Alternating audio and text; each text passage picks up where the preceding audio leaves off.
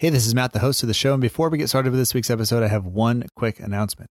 Jay, who runs the Southampton page, the official partner page of the podcast, is on the show this week.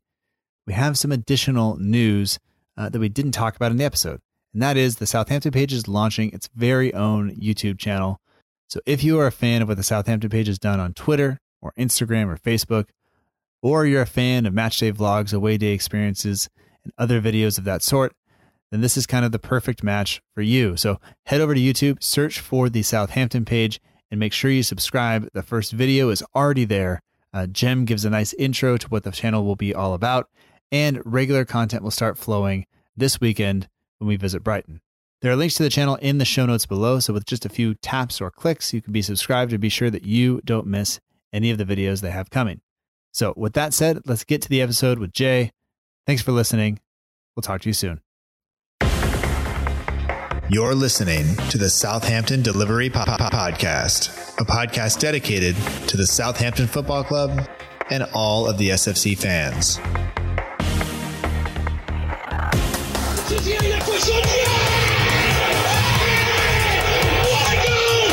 you want to have guarantees, you have to buy a washing machine. Fonte with a scooping header.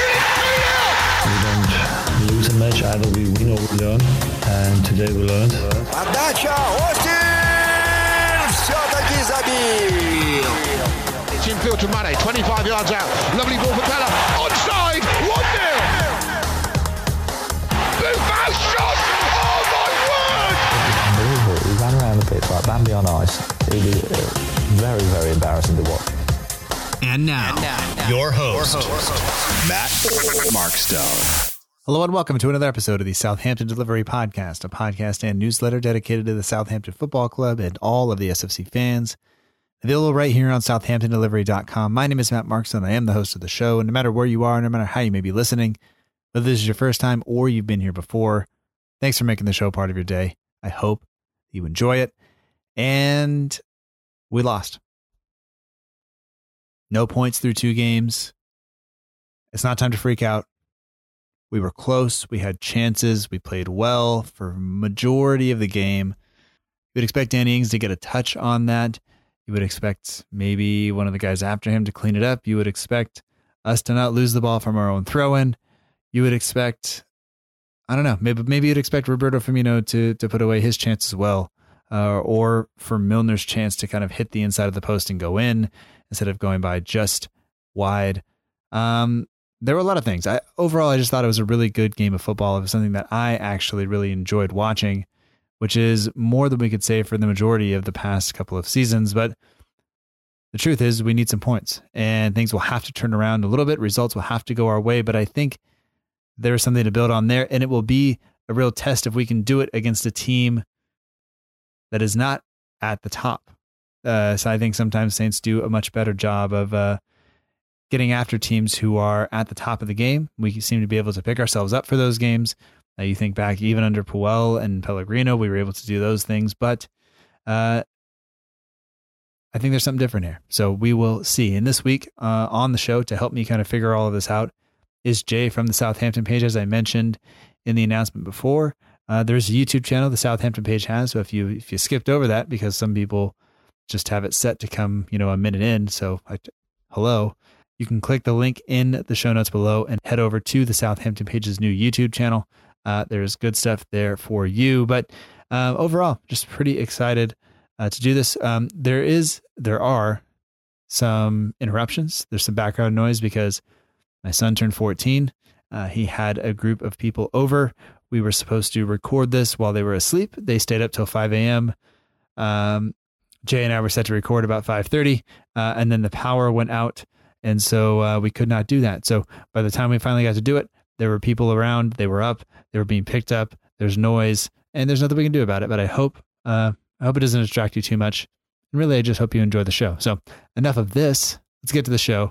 It's already lengthy as it is. Here's my conversation with Jay, who runs the Southampton page, the official partner page of the show. Thanks for listening.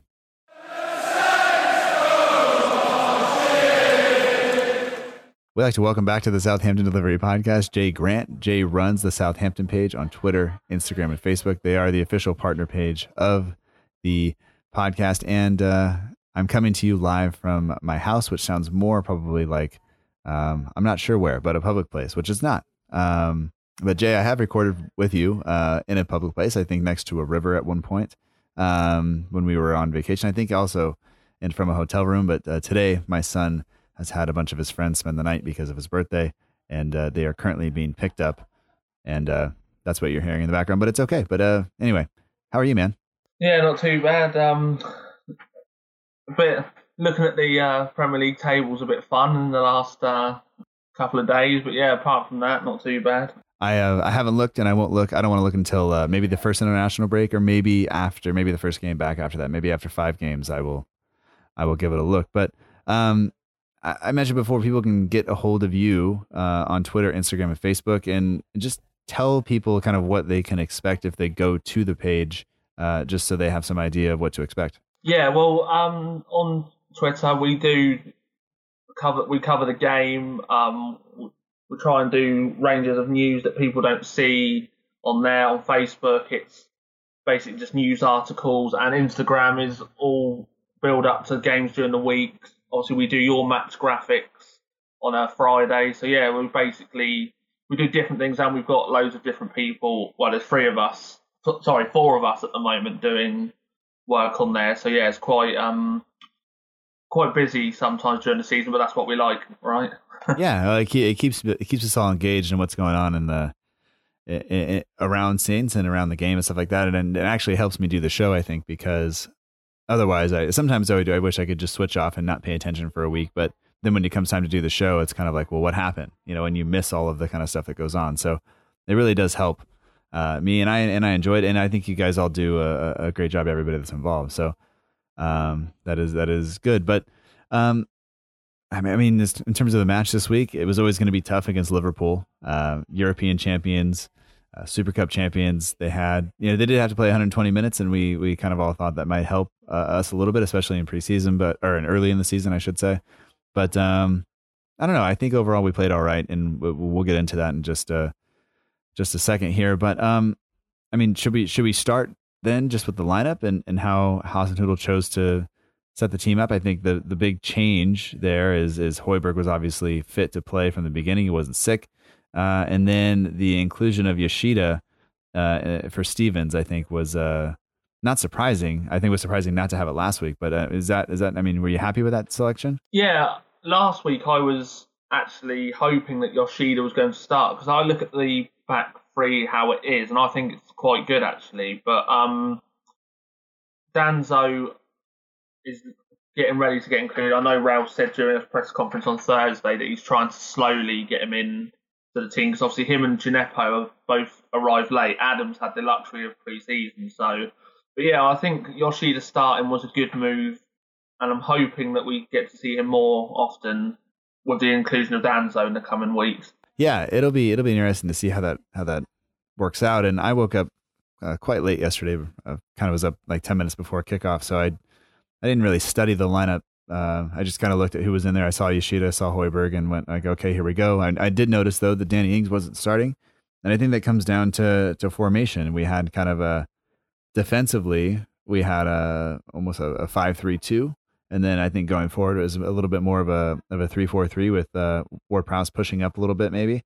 But I think Ings didn't really fit that if you wanted to have that extra man in midfield when we were trying to defend. So I think that turned out to be okay. I thought Ward-Prowse played just fine, and then Ings came on late to score a goal, and I thought that was also good. But anybody else on the bench kind of shock you a little bit? Well, I was a bit. I know not a lot of people will probably be bothered by this. I was a bit surprised to see Forster on the bench actually, because I'm guessing he's trying to rotate McCarthy and Forster at the moment on the bench, and I would have said I'm surprised Shane Long hasn't featured at all this season. I don't know if he's out of the plans at the moment, or he feels that Obafemi is ahead of him at the moment. So yeah, apart from that though, I think the bench, and Cedric of course was on the bench as well. But I think the main two for me, it was no Shane Long, because I thought he might feature, and Fraser Forster being on the bench. Yeah, I mean, some people thought Long would actually start this game given how we set up to play, and instead we set up to play, I think, slightly differently. We didn't really go long with it. But we did press, and I don't know. I thought I was overall pretty happy, even though both Adams and Ings wound up missing chances that you would have hoped they would have put away. And it's almost the similar problem that we've had in recent seasons where we didn't have somebody to do that, but only we know they can both do it, and they just didn't convert yesterday. But that's the way it goes. So let's I guess move on from there. I mean, did you notice yesterday every time Van Dijk was on the ball, could you hear the boos? I must admit, it didn't seem as bad as what I thought it was going to be, but I think booing's silly. I used to be, I think it's probably because I've grown up a little bit, but I used to think booing was I thought if people booed, whatever. But I think Van Dijk being the character he is, it wouldn't affect him anyway. And as much as people don't like Van Dijk, and I haven't really got any view on him. I mean, he's left. That's it. He's not one of ours anymore. But I think it wouldn't faze him, and he would rather get the victory, do his post after saying we've won, and that's it. That's him feeling vilified. I don't know if that's the right word, or if anyone does boo him. But it's always a small minority, so I don't think it affects him really, does it? No, I don't think it does. I think he's used to that, and I mean, he should be so focused on the game that he doesn't hear much of it. And it like you said, it wasn't the whole stadium, and it's not. I mean, I think he's just able to kind of block that out and play. And he plays such a calm, kind of collected game that you wouldn't think it really bothers him that much. It doesn't seem to anyway. But I mean, overall, like right from the start, were you pretty impressed with how into the game Saints were and how up for it they were from the very start?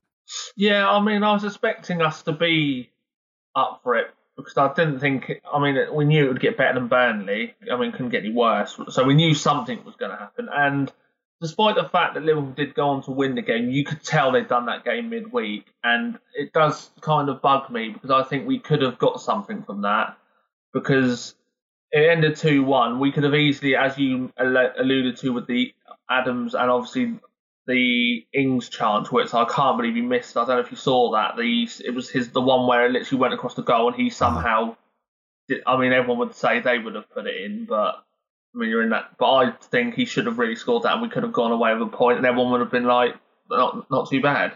Yeah, we were a couple of touches away from potentially either winning the game or at least tying it up, coming out of there with a point, which I think we would have been very, very happy with.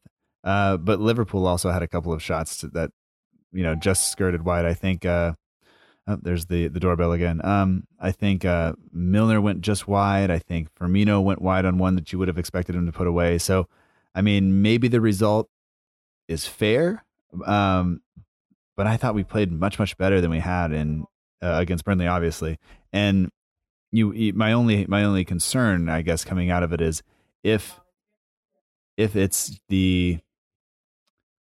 I guess if it's just that we were able to get up because it was Liverpool, or if Ralph has the team ready to play like that each and every week, and obviously Liverpool's style of possession and trying to play it out from the back, that plays into our hands. It allows us to press, and they have a keeper there who's not as comfortable on the ball as we saw when early on Ward-Prowse was able to close Adrian down and block his clearance or whatever, but we just went wide and not into the goal. And of course, Ings got there later and managed to put it in. But I was pretty impressed with how the team kind of went about their business, I think. Yeah, that's the other thing that really, actually, another thing I'm thinking about. Adrian was not good at all. Well, he done okay, but you could tell from the early stages he was nervous, and it was a big plus for me that Alisson was out of the game because he's a great goalkeeper, as much as people probably wouldn't like me praising Liverpool on the podcast, but he is a good keeper. So I thought Adrian needed to be pressured more, and I think with the Ings chance, you saw he wasn't comfortable in goal. I mean, he was linked with him just before the window. He signed for him, and then he's their number one now. So I just think we should have put more pressure on him. Yeah, well, I think he was playing in like the 6th division of Spain, or training with the 6th division of team in Spain. So I mean, he obviously, he showed exactly what he's capable of. He had some brilliant stops yesterday, but also he is error prone.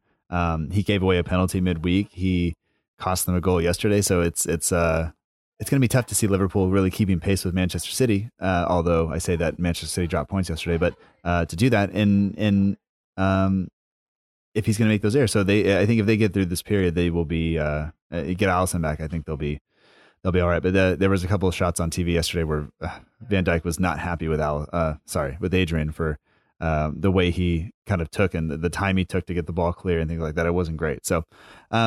But a couple of things though. Early on there was that run from Adams where Redmond kind of got the ball out wide, put the ball over the top, and it looked like Virgil van Dijk did just enough to kind of shove Adams off the ball.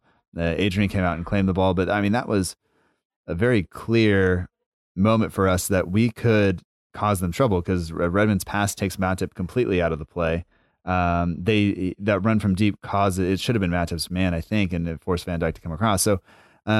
Overall, like right away, I think it was pretty clear that we were there and we had a game plan as to how to attack them, and I think we did a pretty good job of it. Yeah, and most people would have probably put us down for a big loss, to be fair. So yes, we lost, and the result obviously wasn't the best for us, and people are feeling a bit gloomy, but I don't think we should be too down about it. It's like you alluded to at the beginning, they're a team that have won the Champions League and they've won the Super Cup. They've nicked half of our team, so yeah. So what can we say? Yeah, and Alex Oxlade-Chamberlain was back yesterday for the first time in a long time after a lengthy injury spell out, and there were a couple of times he ran into the box and got away from Bertrand sometimes, and I think there's still a little bit of confusion that our back line still doesn't have the leadership there that I think we need. It was better with Yoshida. We looked more comfortable, but still, there were times when the front three and then even the midfielders for Liverpool were finding space, and it's concerning. But I guess it's bound to happen when you're facing a team as good as they are. I thought that we really, through 12 minutes into the game, it was 70-30 possession, but we had created, I think, the better chance through Adams. I think Gunn had one stop at that point. But Milner had to go off to get treatment. He had to get a stitch in his eye.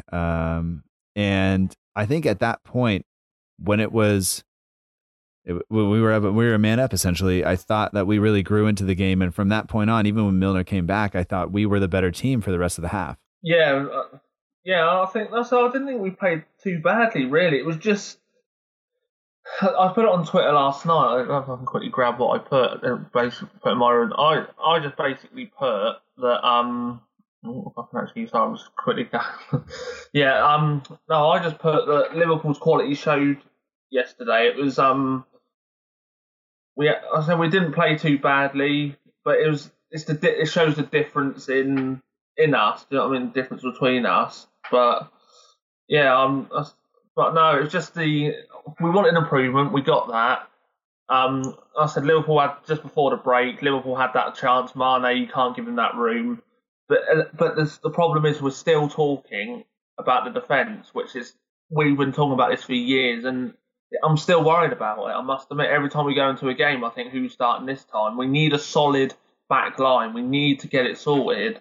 But otherwise, there will be problems in every game. And Brighton next week is a massive game for us because we need that result. So I think it's crucial that we pick the right defence for that. Otherwise, that could be a mess. I mean, they're sitting on 4 points and 4 goals so far this season. So they've looked good, and I think that would have been one of the teams that we would have said, hey, maybe that's a team that we can beat.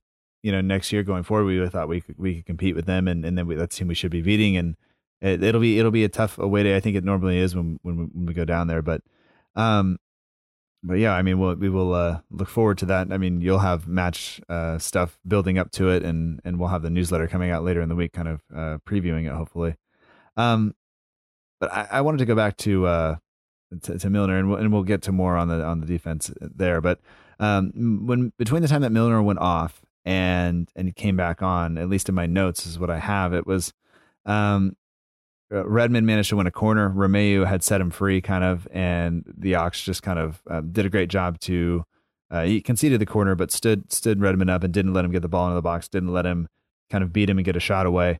From the corner, the corner comes in, kind of goes all the way through a couple of bobbles. Adams winds up putting a shot in, and that's when Vestergaard just doesn't quite get enough of a touch on it, and it goes just wide.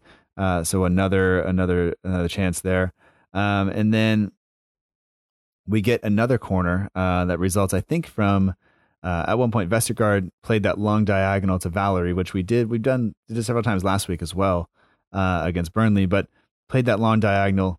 Valerie got the ball into the box, and then eventually we win a corner. And from that corner is when Yoshida gets up over Van Dijk and manages to get that ball on frame. Just Adrian makes a good save, and all of that happened in that moment when we were a man up, which I think is really nice to see us taking advantage of something like that and being kind of ruthless with it, I think. Yeah, and that's the good thing about Yoshida. I mean, to get above Van Dijk is quite a feat in itself, and he's always, we've known over the years, if Yoshida's in the box for the corner, he scored plenty of goals over the years, and it's a shame for him. He made all that effort, and sadly, Adrian wasn't feeling clamorous and didn't let him score. But yeah. Well, and I think some people will point out that I don't think Van Dijk was not man marking him on that. Somebody else was, and Van Dijk was having was marking space, I guess. So the combination of zonal and man marking, and anyway, he just never got a chance to get up. Yoshida beat him to it, and it was a great header. It just happened to hit Adrian, unfortunately. But unfortunately, we couldn't convert in that moment. But it was we definitely made ourselves. We were pressing them back, which is not what anybody would have expected. And whether it was because they only had 10 men and they were missing a midfielder, or because they had played 120 minutes midweek, or whatever it was, the truth is that we played and looked much, much better during that time. And unfortunately, we just couldn't make the set pieces count. One thing that I did notice on our coverage here in the States is you could hear Ralph encouraging the players, pushing them on, whether it was talking to Prowsey or Valerie on that side for a lot of the first half.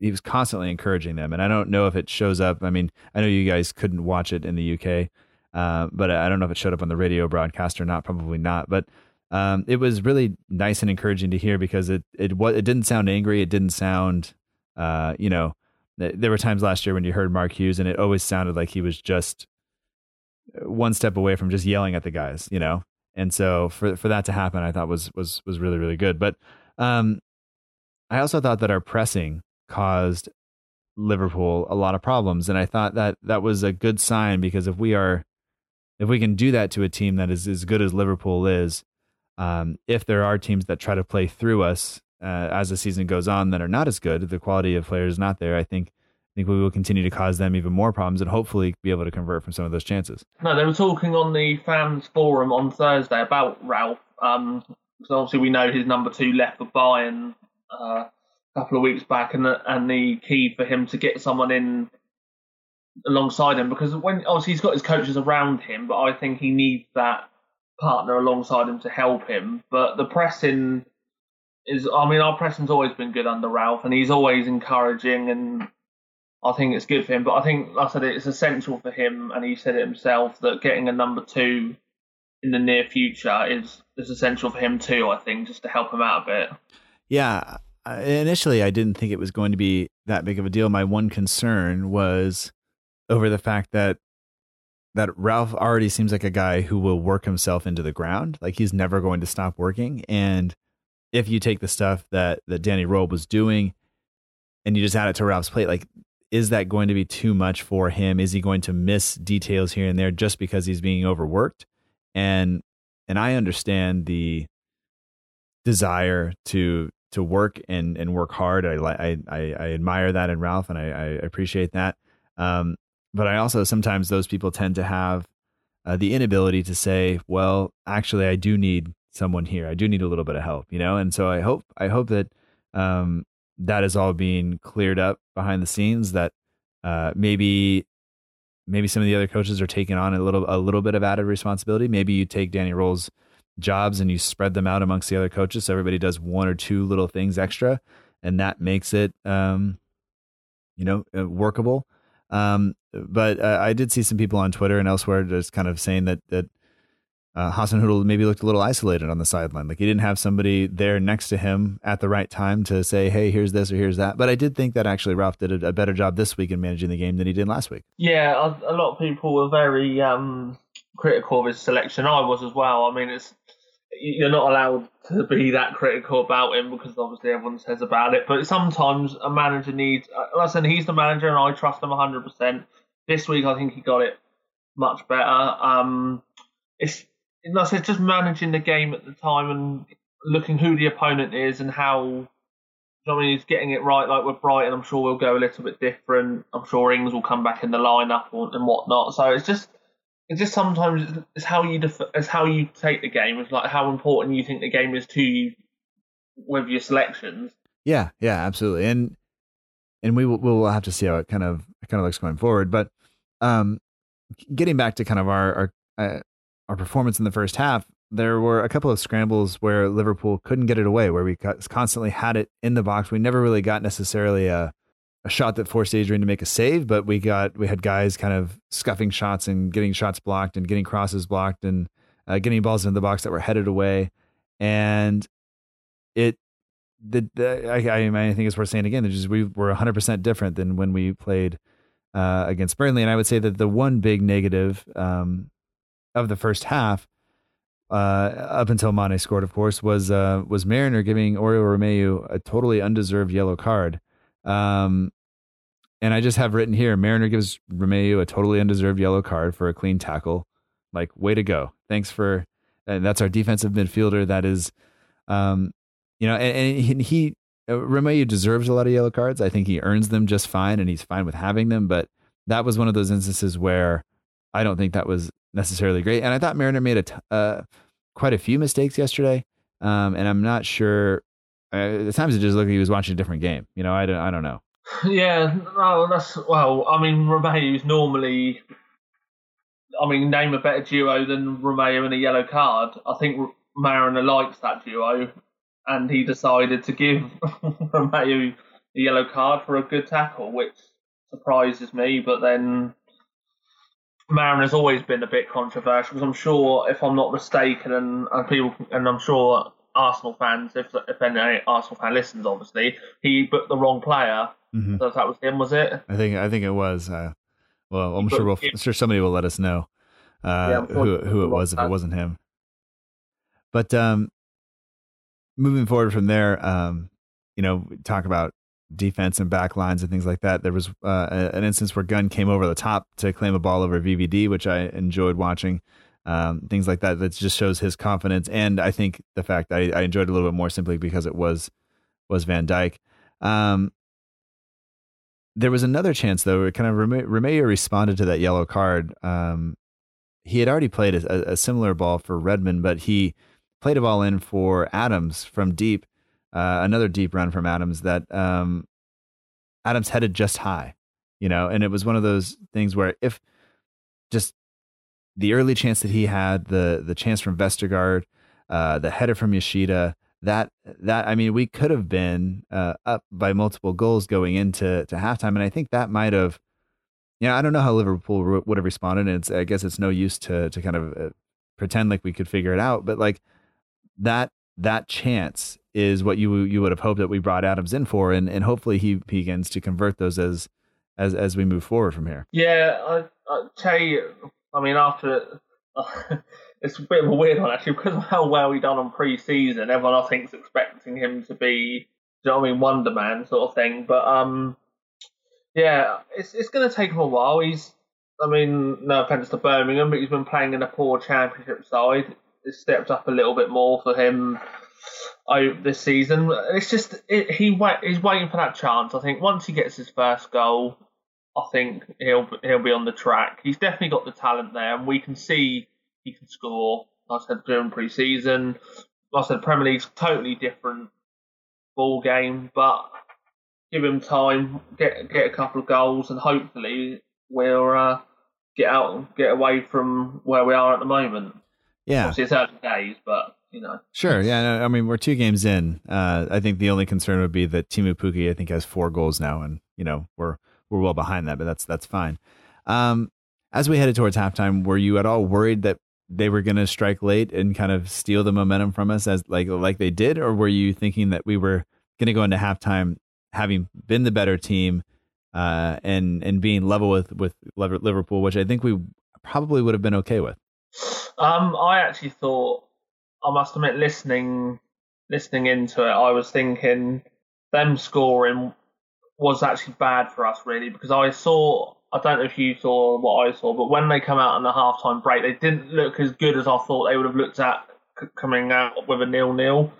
I was hoping we got to halftime break with 0-0, get Ralph to have an eye, because Liverpool weren't the best in the first half, so for them to get that goal was a bit like, oh, but the confidence when we started the second half showed that goal sort of ruined it for them. But like I said, I'm not sure if you saw that, but I thought we looked a bit leggy coming out after that. Yeah, we didn't. I mean, I don't know. I guess that watching the team, when you put in that amount of effort and when you come away with nothing to show for it, and you go into the break behind knowing that you just gave everything and it wasn't good enough, like, that's not a time to hang your head because you've done everything you can. But at the same time, it's hard to go like, okay, 45 minutes more of this. You know, I'm going to do all of this running. I'm going to put on all of these tackles. I'm going to be unfairly punished by the referee. We're going to have this stuff kind of go against us, and yet we're going to keep going. And that's hard to do. And I thought that early on in the second half, especially, there was a good chance that Liverpool were going to blow us away because we couldn't get out of our own half. You know. We lost the possession battle, of course, in the first half as well, but we looked a lot better.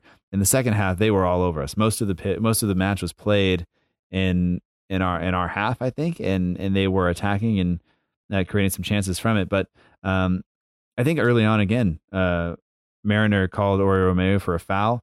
It was harsh on him again, and then they kind of from there just kind of stepped it up and. Bednarak had to come across and make a kind of an awkward challenge on Firmino to knock the ball away, to keep him from having a shot. And I don't know. And going forward, I think that there were several instances where Adams had the ball out wide or Redmond had the ball and there was nobody in the box because we had been pinned back so far that we couldn't actually generate anything offensively. And I think that's the danger. If we can't get guys forward, if we get pressed back that far, then we're in some serious trouble. Yeah, that's well, and I said going back to the you said about Mariner, I was hoping he was going to book someone else, to be honest, and that's the reason probably why Romeu had to be a bit more calmer with that, because once you get a yellow card, you can't really go in with a chance. All he would have to have done was tackled once more, and he would have been red carded. Sure, I actually thought that Romeu played just fine with the yellow card, and sometimes he does a little bit better, but he did have to be extra careful. But I thought he played just fine there. And here's where we get to some of those chances we talked about with Liverpool earlier. I know we had the better chances in the first half, and we went, whether it's Adams or Vestergaard or whoever, just not being able to get the final touch. Liverpool had a run of play where they had several chances. They had Milner go just wide. Gunn came up with that big save against Salah 1v1. It's one of those times where you expect Salah to put it away. I will not lie. I had Salah as the captain of my fantasy team, so not a great day for me fantasy wise, but that's, I would have, I'm glad he didn't score. I'm glad Gunn came up with a save. And I just kind of thought that maybe we ran ourselves into the ground and in the first half, and we weren't going to be able to do it again in the second.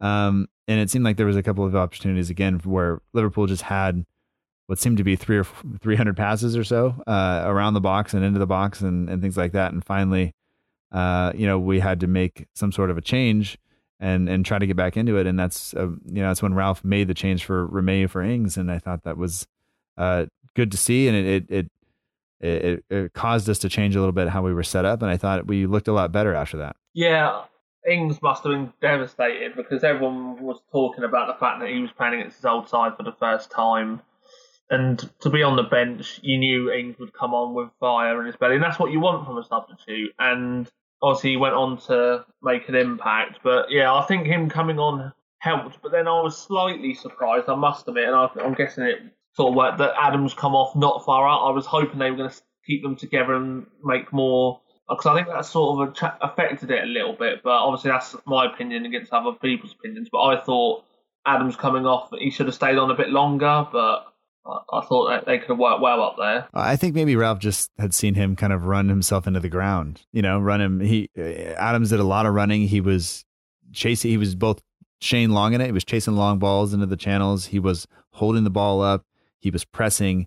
He was doing all of those things. And so for him to do that, and maybe he just didn't look like he quite had the touch yesterday, where he wasn't going to be able to maybe get the ball in the goal. So maybe that's the reason for the change, and to bring on Armstrong for him. Right.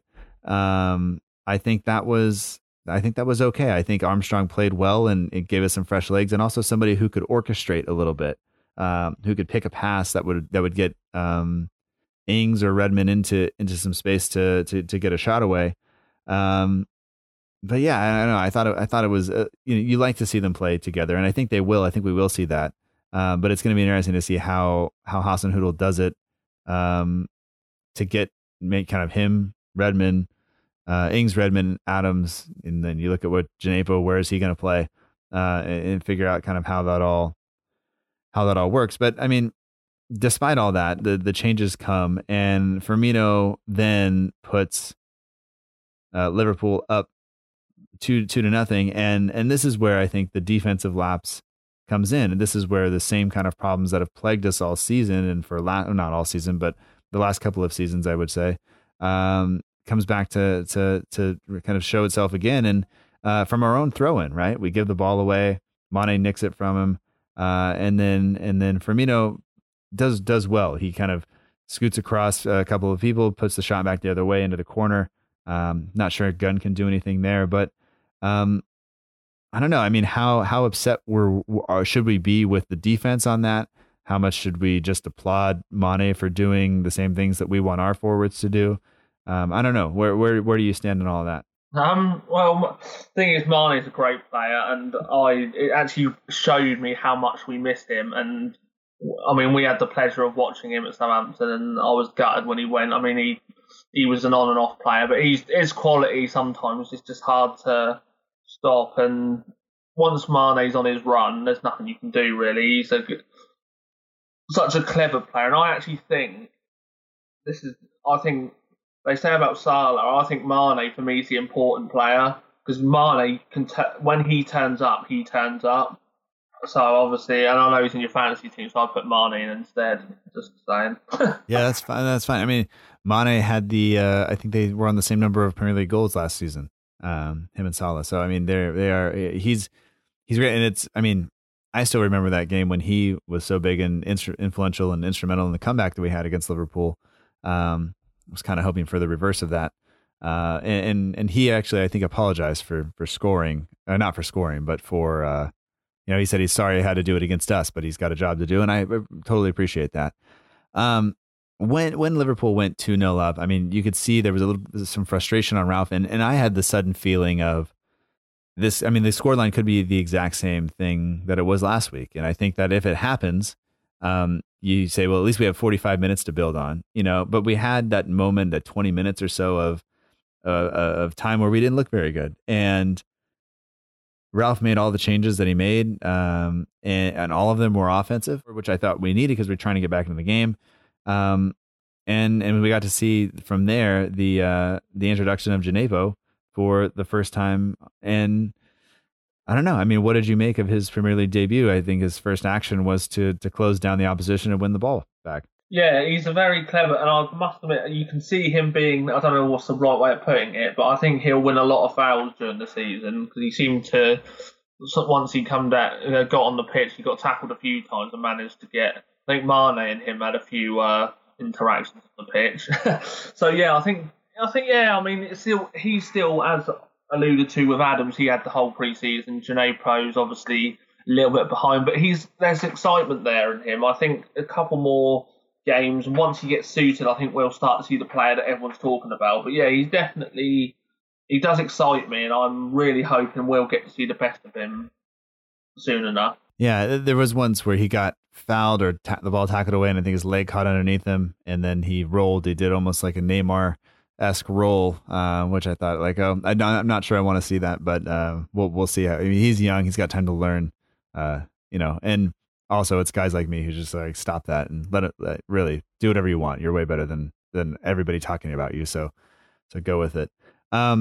Eventually, we get to the Ings goal. He just closes down Adrian. I think it's just a terrible mistake from Adrian to do that, and good for Ings for closing him down, doing what we need, and that's how you get goals that way. Djenepo's booked, and then I think really the thing we have to talk about is Valerie kind of laying that ball on a plate right across the 6-yard box. All it needs is a touch, and we're level. And there are 3 guys. There's Ings there who misses it, and then Armstrong and James Ward-Prowse are behind him. And there's just at the end of it, there's three distraught-looking white dudes holding their heads, head in hands, wondering how none of them got the touch that was necessary. And unfortunately, as a result of that, we lose out on all the points. Yeah, well, yeah, because obviously when we saw Ings running in, we thought 2-2, here we go, got a point, and no. So it's a shame, really. I thought, looking back on it, I'm sure Ings has got a nightmare, and as with Adrian, that mistake was coming from him. It's a shame that we didn't get that earlier, because kept doing that to him, because we knew he was going to be like that. At West Ham, I didn't watch West Ham a lot, but he used to be like that a lot at West Ham, hence why he got released in the summer. It's a shame, but it could, like you said, it could have been worse. We could have been looking at a Burnley result after conceding, so I suppose I know it's a loss, but it could have been worse, if that makes sense. Yeah, no, I think there are some definite positives to take out of the match, and especially the first half, and knowing that even a team as good as Liverpool, that we can dictate the game going forward. And I think that's something that we've been lacking the past couple of seasons, where we always seem to be reactive, I should say. We look at the way the opposition is likely to set up. We look at what they can do, and we are setting up our team, and we're setting up our team to kind of counteract that, instead of really deciding this is how we're going to play football, and we have the guys that are good enough to do this, so here we go. And unfortunately, though, I'm just not sure we have the back four to be able to do it with the formation that Ralph would want, ideally. But the idea that we can go out and press Liverpool and force them to make mistakes and nearly come away with points, I think we'll take a lot from that. It doesn't actually get you anything. It doesn't win you any points. It doesn't mean you're going to be safe this season. It doesn't guarantee that you're going to do it again next game, but I think it's something that Ralph can build on. And I think as much as he has the guys watch film and things, I think we're going to see those things and see where we can improve. And, I think we had the third youngest starting lineup in the Premier League last week, in the opening week of the season. And I would say maybe it got slightly older because we had Yoshida in there. But at the same time, Højbjerg was in there as well. And Ings, who I think is actually a little bit older, was out as well. So maybe we're still there. And I think that you think of the mistakes we made, that young defenders make mistakes. That's what happens. So, you live and learn. But I don't know. You want to jump into some questions now? I think we have some questions that'll help us kind of sort through the rest of this. Yeah, one thing I was just going to say as well, if you don't mind me saying, was I was just going to say about the tribute that we did for Justin Gladys. Right. The PA man. Obviously, I was just going to say it was so sad. I must admit, that was one thing about the game. Reading about the sad news of his passing was obviously devastating. He was getting ready for his 19th season, and I just wanted to say, on behalf of Southampton page, and obviously you, our thoughts go out to his family and friends, and obviously we send our best wishes to them all at this tough time. Yeah, absolutely. And it's not easy, and it's terrible, and you never want that to be, you don't want that to happen to anybody. And I realize that I'm sitting here as I'm sitting in California doing a show about a team that I like, and I've never met the guy, but it's a big loss to the family that is Southampton. Like you and I have never met in person, but we spend a lot of time talking to each other. We spend a lot of time talking about the team and doing these things. And so to to lose a member of the collective family, I think, is always difficult. And I can only imagine what it's like for his family right now, and knowing that he should have been sitting in the booth yesterday, pushing the guys forward and helping the fans get into it and everything else, I think is a huge it's a huge miss. And maybe it was a sense or a source of us, pushing forward, and hopefully, more.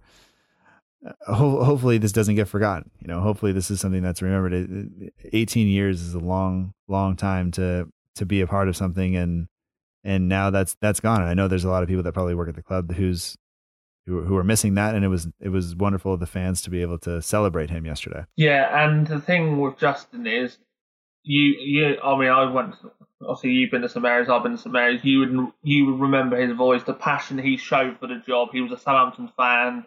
He loved the club. He had the job where people would love to do. He was doing something that he could do passionately, and it's, as you said, it's so sad to know that he was literally talking at the beginning of the month that he was going to be doing this for another season. To have it taken, and not to be able to have him doing that is a big loss. And like I said, his voice was known, because I remember reading the tributes online.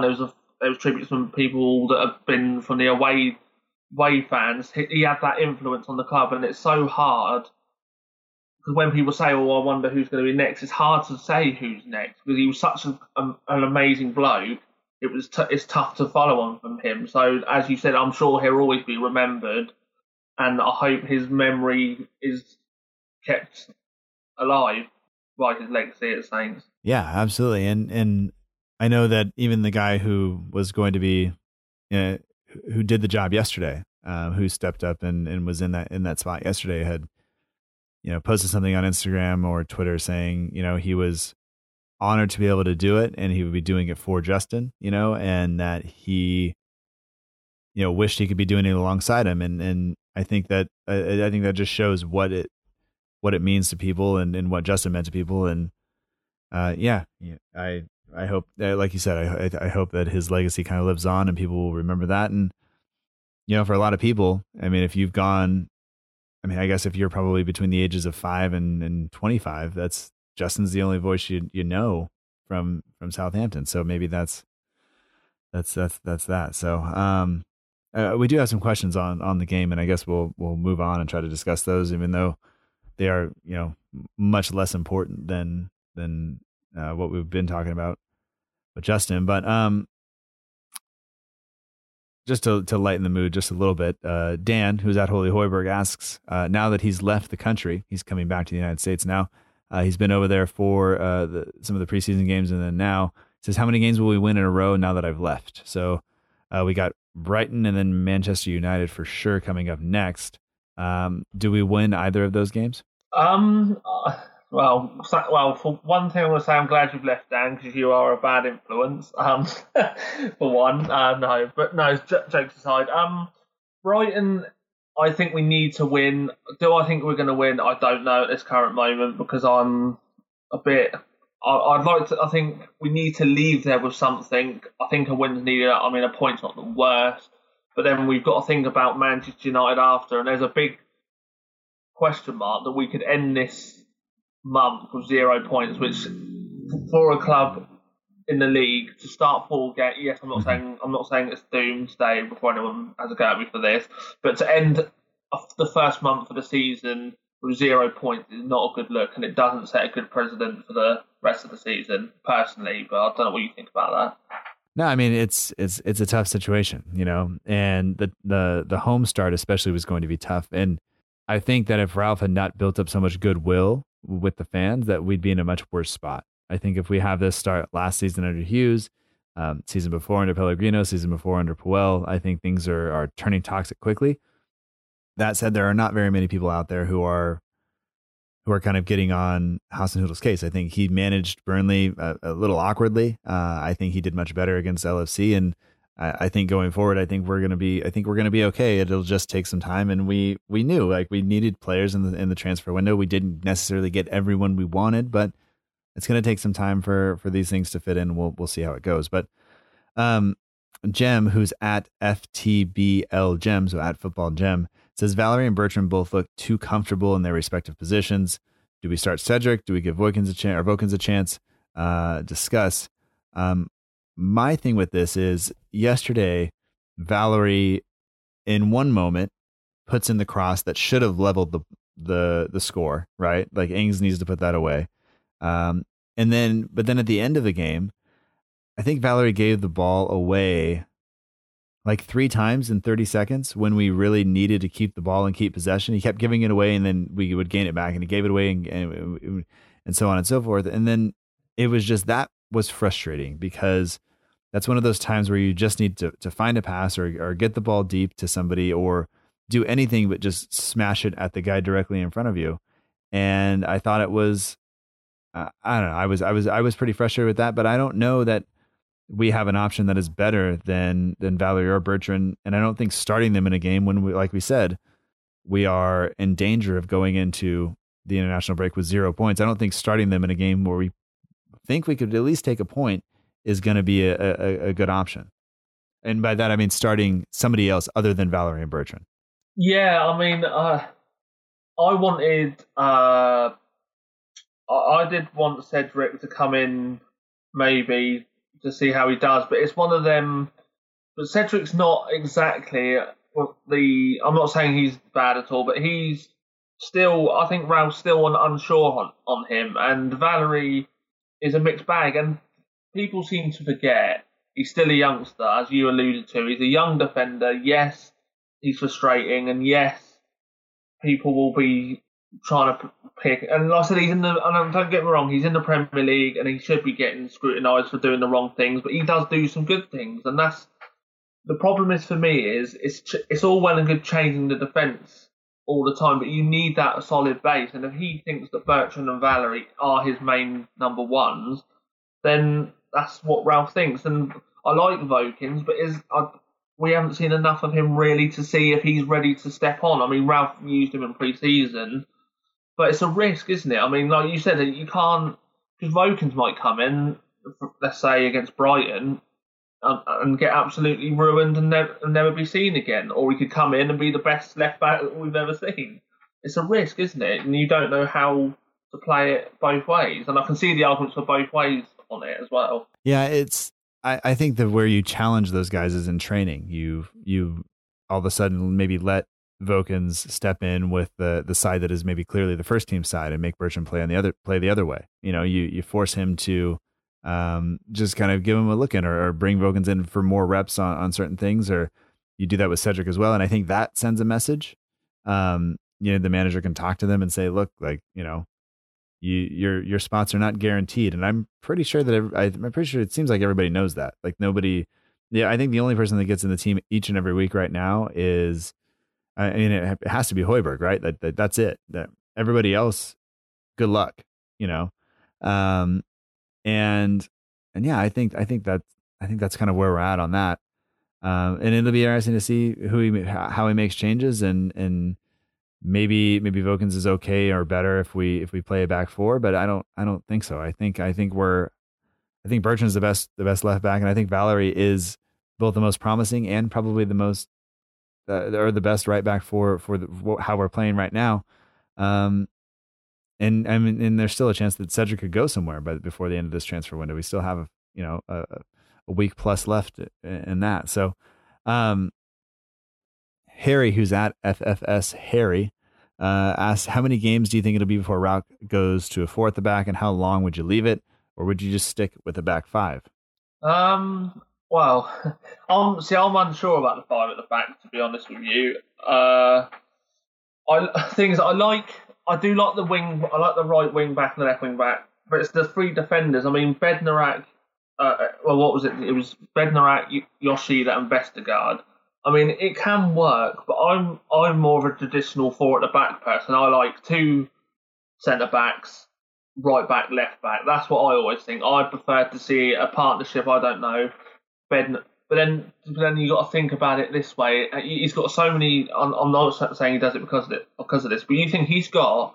I might be wrong on this number, but he's got 6 centre backs at the moment, So, and who would you want? Someone would have to miss out if you did 4 at the back. Do you think you've got, but bar Bednarak, have we really got someone that's a prominent centre back at the moment? There isn't really, is there? No, that's the problem, is we don't have 2 standout kind of center backs that can come in and really establish themselves and be the guy or the person that's there. I mean, you think of when we played for a back 4, which is mostly traditional, and sometimes under Koeman we even went with the back 5. But you think back to when we had the back 4, Alderweireld and Font. You had Van Dijk and Font. I think you had Lovren and Font.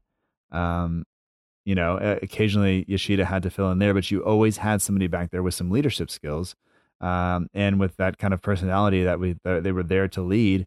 And we don't have that right now.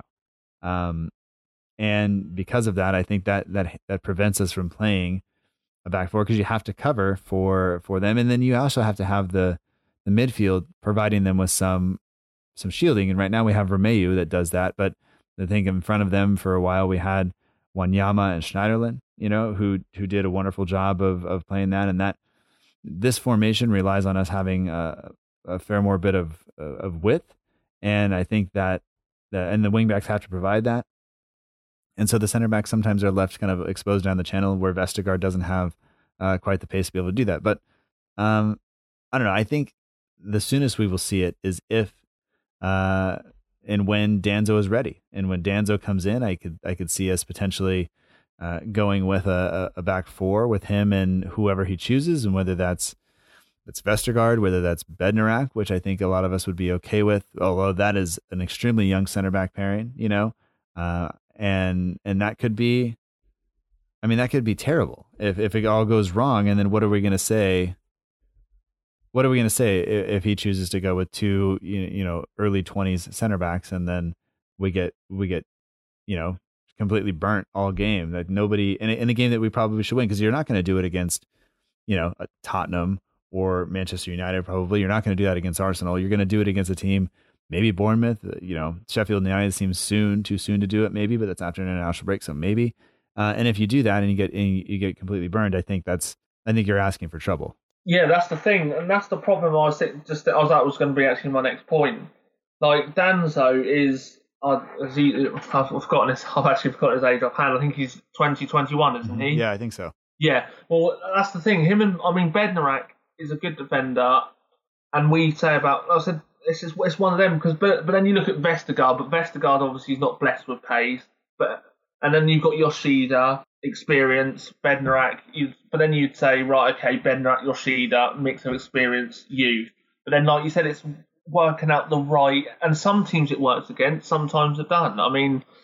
Let's take, for example, this is going back, do you remember when obviously this was in the EFL, when we done Stevens and Van Dijk? Well, everyone was nervous about Stevens, it worked a treat. But then, like you said, we could play against Man United, just going on to the game after Brighton, and do Danzo and Bednarak, let's say, and it can go, as you said, go completely wrong. So it's getting that right balance of defense. Yeah, and I don't know, it's going to have to happen, I think, behind the scenes. I think you have to be super confident when you make that change. You have to be ready to go. And we've tried the 4-2-2-2 in preseason, and we never have quite figured it out. And granted, it's all been without Danzo, so we will have to see. But I'm not necessarily willing to bet that a 20 or 21-year-old center back who's new to the league is going to magically solve everything. I don't think that happens. Not very often, at least. But we will see. All right. Do you see any questions on here that you would like to answer next? Let's have a look. There's a couple on one from Alfie saying, "What does Boufal?" I'll say his name properly. What does Boufal have to do to be given another chance on that one? I don't know if you want to go with that one first. Yeah, no, that's fine. I think it's a decent question, and we have. Along those lines, or maybe slightly different, but same position. Maybe is should Djenepo be starting after yesterday's performance? And to that question, let's see who asked that, just so we can give them some credit here. Ollie Wren. I would say that Djenepo probably shouldn't be starting, and I'm not sure what Boufal's going to have to do, because Boufal came on against Burnley and looked pretty good. He looked decent in preseason, but Djenepo looked fantastic yesterday as a young player. And he came in, he pressed, he made tackles, he got booked, he got injured, all of the things that you could imagine that would happen as a young player in your first game. I think you did it all except for score. But I mean, for Boufal to come in and play last week against Burnley and then not make the bench this week is slightly concerning. Maybe that means a move is imminent. But I think he's gonna have to overcome a lot. I think he's starting almost on negative ground, having not been around and been sent away by the club before. And so for him to come in and really earn a spot for in Hasenhüttl's team, he's going to have to do a lot because we are stacked in those positions. You think Armstrong wasn't even on the bench last week. You think he's not going to start over Redmond. James Ward-Prowse can play push forward more. You have Djenepo. You have just a lot of competition for spots at the top of the pitch because you could, of course, push Adams out wide if you wanted, and Obafemi can do the same thing, and so can Long. So you have all of these options there, and Boufal just maybe doesn't offer quite enough in those positions because Long can also play center forward, and Obafemi can also play center forward, and Ings can also play the number 10 or center forward. And so you have all these guys that can do multiple things, and Boufal is kind of this lone operating kind of winger where he needs the ball at his feet with either isolated one-on-one or in some space to make a move on somebody. And that's not really kind of what you see us getting a lot of. I mean, there were instances yesterday where Redmond was isolated with a defender with Ox, but that's not the norm. And so for us to be able to do that, I'm not sure. I don't know. I'm saying that I'm not sure he fits the system well enough to be really given another shot. Yeah, it was funny actually on Boufal that Ralph was asked about Boufal's future and him coming back and that during his second half of the press conference, and I was listening to his views, and it seems he does like him, and he said that he impressed him against Burnley. Obviously, he said this before he'd done the Liverpool lineup, so I thought, okay, he might be on the bench. But the problem is, as you said, it's a very stacked position because you think about it. I know he's not actually playing, and everyone's probably forgotten he's still here. We've got Elyounoussi as well, who's still... I mean, he's not part of the plans at all. Do you know what I mean? But we've got... And that's the reason, obviously, Sims left as well. It's a very stacked position. If you think about it, and then because of the money... I know everyone's going to say, well, it's not always about money, but because of the money we put into Djenepo, you can't really say, right, okay, we'll leave him out and let Boufal have a go. Because Boufal's on that list of behind... Because obviously Cedric, Hoyt, and him all come back, didn't they? Second, obviously, in the summer. So Boufal, for me, I think Ralph likes him. It's just a matter of can he get into the squad. But then it's the bench. You got to look at the bench because you don't want to keep. Because otherwise, you could just pile loads of wingers on the bench, couldn't you? Do you know what I mean? But then there's no room. There's no room for Shane Long at the moment because there's a question on that we'll get to on that in a minute about him. But there's so much different spots to fight for. Not everyone can get in, and he did say after as well the game on players missing out, it was purely tactical. So take that as what you will on that as well, I guess. The ones that missed out. Also, the squad is just huge. There are players all over the place, as you mentioned with Elyounoussi, and hopefully some of them move on because they're not all going to play. They can't play, and some of them are not quite probably good enough to get into the team now. And that's fine. That's you find that out sometimes, and that's just the way it goes. But all right, I'm not sure we have time to answer all of these, but people can send in questions always on Twitter, Instagram, or Facebook to the show. Look for the post that goes out usually on a Saturday if we're recording on a Sunday, or you can just send them over via DM or email, or use the contact page at southamptondelivery.com. But one thing that patrons of the show who do support the show monetarily get in kind of as a thank you for that is access to a private group chat, and then also access to or I guess they get priority for having their questions answered. So Kevin McGee first of all corrected my geographic assessment of where the power outage was earlier today in Southampton, and then also said, do you need wing backs if you are playing actual wingers? And And I guess if we are playing with like kind of a wide front three, do you need to play the wing backs, and does this play into our kind of thing of, could we go with a back four? I don't see Ralph going with like a 4-3-3. I don't think that's his style, but do you see a problem with us playing kind of two wide players with Djenepo maybe and Redmond with Adams or Ings through the middle, and then also having the wing backs play? Yeah, I think it's quite tough with that. Like you said, I don't think Ralph likes to do that really. And thinking about it, I mean, and I said, and it's changing the whole dynamic. And there's so many, as you said, there's so many interchanging people, isn't there? Like on the wings, and it's hard to do. And it's whatever formation we do, because we do so many different formations. It's actually quite confusing sometimes when you see us go from one formation to another.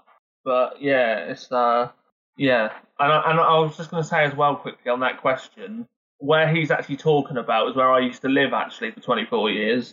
So I know what you're talking about. I thought I'd just get that bit in there. Oh yeah. Well, I'll tell you on that chat we were talking about the power outage that you mentioned, and I just said it's Hamble and Rice or something like that, and he goes it's Hamble, Lee Rice.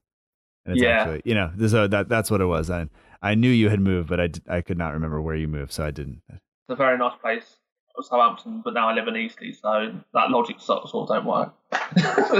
All right. Well, I've been wrong. I'm sure we are wrong on other places on here, or I've been wrong on other places on here, but that's okay. All right. Last thing, we have we kind of answered I think Jenny Marshall's question about Shane Long. I mean, did we? I mean, there's a lot of competition. Do you see him having a place? I think we talked about it earlier, but maybe we should just revisit it real quickly.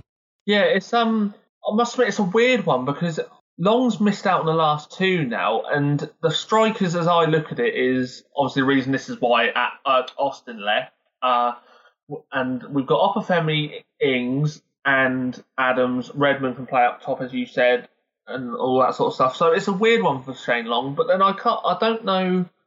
Because I wouldn't be surprised if Long's out for a little while. He doesn't. I don't know when we play Fulham, but I could imagine him featuring then. But then he's not a person I could see. Because obviously, I know you said about the transfer window. I don't think he's one he wants to move on. But it's a bit of a weird one. He keeps getting left out. I don't think Shane would be happy with that. And I'm sure his contract is expiring this year, so it'd be interesting to see if he does feature or Ralph's looking more at Opafemi than him. I don't know the logic on that one. Well, I mean, the problem is kind of that there are enough other players like him now. We have people with pace. We have people that can press and do that stuff. And before, when it was Austin or him or Carrillo, like those players couldn't do that. And so now we have players that can do that and that are probably better finishers. So we will see kind of how that goes. And I'm just going to look real quickly to see when exactly his contract runs out. 2020 is when he's done. So he's done at the end of this season. So it'd be interesting to see what happens on that, because like I said, for me, I wouldn't be surprised if he looked, if depending on what happens from now till January, because obviously I know normally you can talk to people, can't you, if you're 6 months in January. So if he's not getting in, I could imagine him sorting himself out and move in January if he's not part of the plans. I don't know. Sure. I mean, he might come back and play. He might come back next game and be in there but I think this could be his last season with us, and I wouldn't be surprised. Yeah. Last one, because we do have a friend in the Danny Ings fan page, and we will forgive them for being Liverpool fans, but they have been great to, I think, you and I online and all of that. And I don't know, do you have thoughts on Mane celebrating the goal? I know sometimes people don't celebrate against your former team. He scored that goal. The quotes afterwards, I think, kind of maybe softened a little bit, but I don't have a problem with what he did afterwards. I don't think it was so bad and what he did, but did you make anything of it? It's funny actually, I actually did a tweet about it yesterday, because I just said I'm not really fussed about celebrations. I mean, players these days normally go to their old team, leave, like do whatever and go. But for him to come out with a quote saying, "I'm sorry," he didn't need to. He's at a new club. He's playing for Liverpool. he didn't need to come out and say what he did. I don't think he needed to justify the fact, but it's a nice thing to do.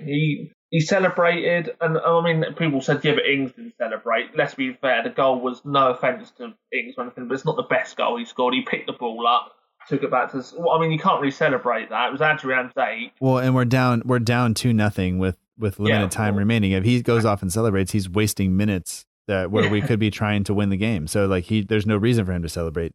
Mane scores when his team has, traveled halfway across Europe midweek, won that game, come back, have not looked great, been down, been pressed back. Finally, they get a chance, and he puts it away, and it's a great goal. Like, he does those things. Like that's one of the goals that we would have all been celebrating had he done it for us, or any of our players have done it. And so for him to celebrate, it's like the context is completely different. And he didn't run knee slide, in front of the away fans. He didn't do anything like that. He's excited to score a goal. And if you're not excited to score a goal, then you probably shouldn't be playing. No, that's what I mean. And it didn't really bother me. I mean, some players do put their hand up and go, not celebrating. Fair enough. That's up to them. People celebrate when they score. I mean, going back to, I think this was before everyone wasn't the best fan of him. Even Austin said when he left clubs, he didn't see the point of not. Do you know what I mean? He just celebrated whenever he scored a goal, and that's. I agree with him on that. I think it shouldn't matter who you play. If it's your former team, yes, okay. You can see your mate after and go, "Nice to see you again, mate," and all that sort of stuff. But I don't think it should be an issue. Like you said, he scored a good goal. He didn't go. I mean, if he would have done an Adebayor celebration, if you remember that against Man City when he done the whole. Did you remember? Did you ever see that when he done the whole run of the pitch and he slided in front of the fans? Yes. I mean, he didn't do that, did he? So I think everyone just needs to, no offence, just get over it because he celebrated.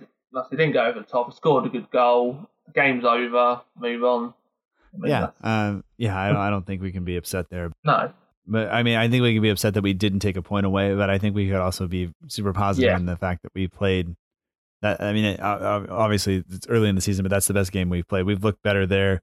We look 100 times better there than we did during any part of Burnley and during most of preseason, just because the competition level was there and we were up for it. And I think that's good for us going forward. So I'm not sure if there's anything else that you wanted to cover or if we are done. We've gone, I don't know what's going to happen. We've had quite a few interruptions. So my timing here, we'll see how it all works out. But I don't know, anything else you want to add before we wrap this up? Yeah, I mean, I've seen one question, but I don't think it needs justification. I don't know if I've seen it and we've spoken about it, so I think we'll just leave that question to, I don't think that people want to know whether or not you think cereal is soup? To be fair, I think we could probably do another hour podcast just on that subject itself. So, but how do you even answer that? Do you count it as soup? Well, I've actually had to go Google and look for the definition of soup. And it's generally hot, and it generally involves some sort of broth coming to a boil and cooking something in it. And I'm never boiling soup. I've never boiled soup. I've never boiled cereal. I like my cereal cold. I do eat stale cereal because I eat the cereal the kids leave for weeks or months sitting in the box and don't finish it. But I would say no. I would say it's not soup. Yeah, I would say that as well because I've had soup, tomato soup, and I've never thought, cereal. So, well, not everything with, I guess, soup. I mean, at one level is a liquid that has some solids in it, right? Whether it's noodles or meat or whatever. But just because it's liquid and has a solid in it doesn't mean that it's soup, and it doesn't mean you should eat it. I mean, if you leave milk long enough, it'll eventually get some solids in there, and you don't want to eat that. So, I would say no. I would say no, it's not soup. It's not. Anything more, if cereal is soup, then Dejan Lovren is a good defender, and that's just not true. And I'll tell you what, that's the best thing I've heard all day. So we'll end on that then. Yes. All right. Well, thank you so much, Jay. And once again, people can find you at Southampton Page on Twitter, Instagram, and Facebook. The links are in the show notes. We'll talk to you next time. Yeah, thank you for having me again.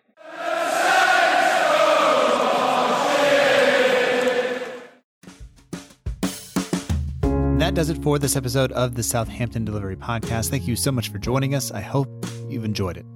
Special thanks this week goes out to Jay from the Southampton page. Thank you for all of the support from day one. Thanks for being the official partner page of the show. Thanks and good luck on your new journey with YouTube. I think it will be good for everyone, from the fans to you.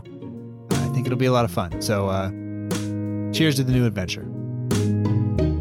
If you want to follow the Southampton page, you can do that at Southampton page on Twitter, Instagram, and Facebook. The links are in the show notes, and the link to their YouTube channel, as I mentioned before, is there as well. So go check it out, subscribe if you're into that sort of thing, and I kind of imagine you are since you're here. If you want to follow this show on social media while you're there, you can do that. We're at SFCDELL_IVERY on both Twitter and Instagram. We're at facebook.com/SFC Delivery on Facebook. There's no underscore in the Facebook address. The show also has a website with links to all of those things and more, including a sign up for the weekly newsletter that goes out each and every Friday at 8:15 in Britain. The website URL is southamptondelivery.com. Links are in the show notes, and hopefully you enjoy what you see. And you'll come back and you'll check it out and you'll share it with a friend. It's really the easiest way to do it. And other things you can do there. You can subscribe in iTunes, Stitcher, Acast, Google Play, TuneIn Radio, or wherever you get your podcast directly from the website. We've tried to make it super, super easy. And by we, I mean I. I don't know why I say that. There's a very small but mighty group of people who support the show via patreon.com at patreon.com/SFC Delivery. And to them, I am forever grateful. They get access to a private chat, and they get priority for having their questions answered each and every week on the show. And some of them get an extra podcast episode per month. And to them, like I said, this show would not be possible without them at this point. So thank you so much. And thank you to you, the listener right now who's listening, because really the show wouldn't be possible without you either. The logo for the show is designed by Matt Beeling. The Southampton page is the official partner page of the show. The music comes courtesy of the Free Music Archive at freemusicarchive.org. The intro song is Epic Song by Boxcat Games, and the end of show credits that you're listening to right now is Aim is True by Poddington Bear. So that does it for now. We will see you next week, and until then, remember that together, we march on.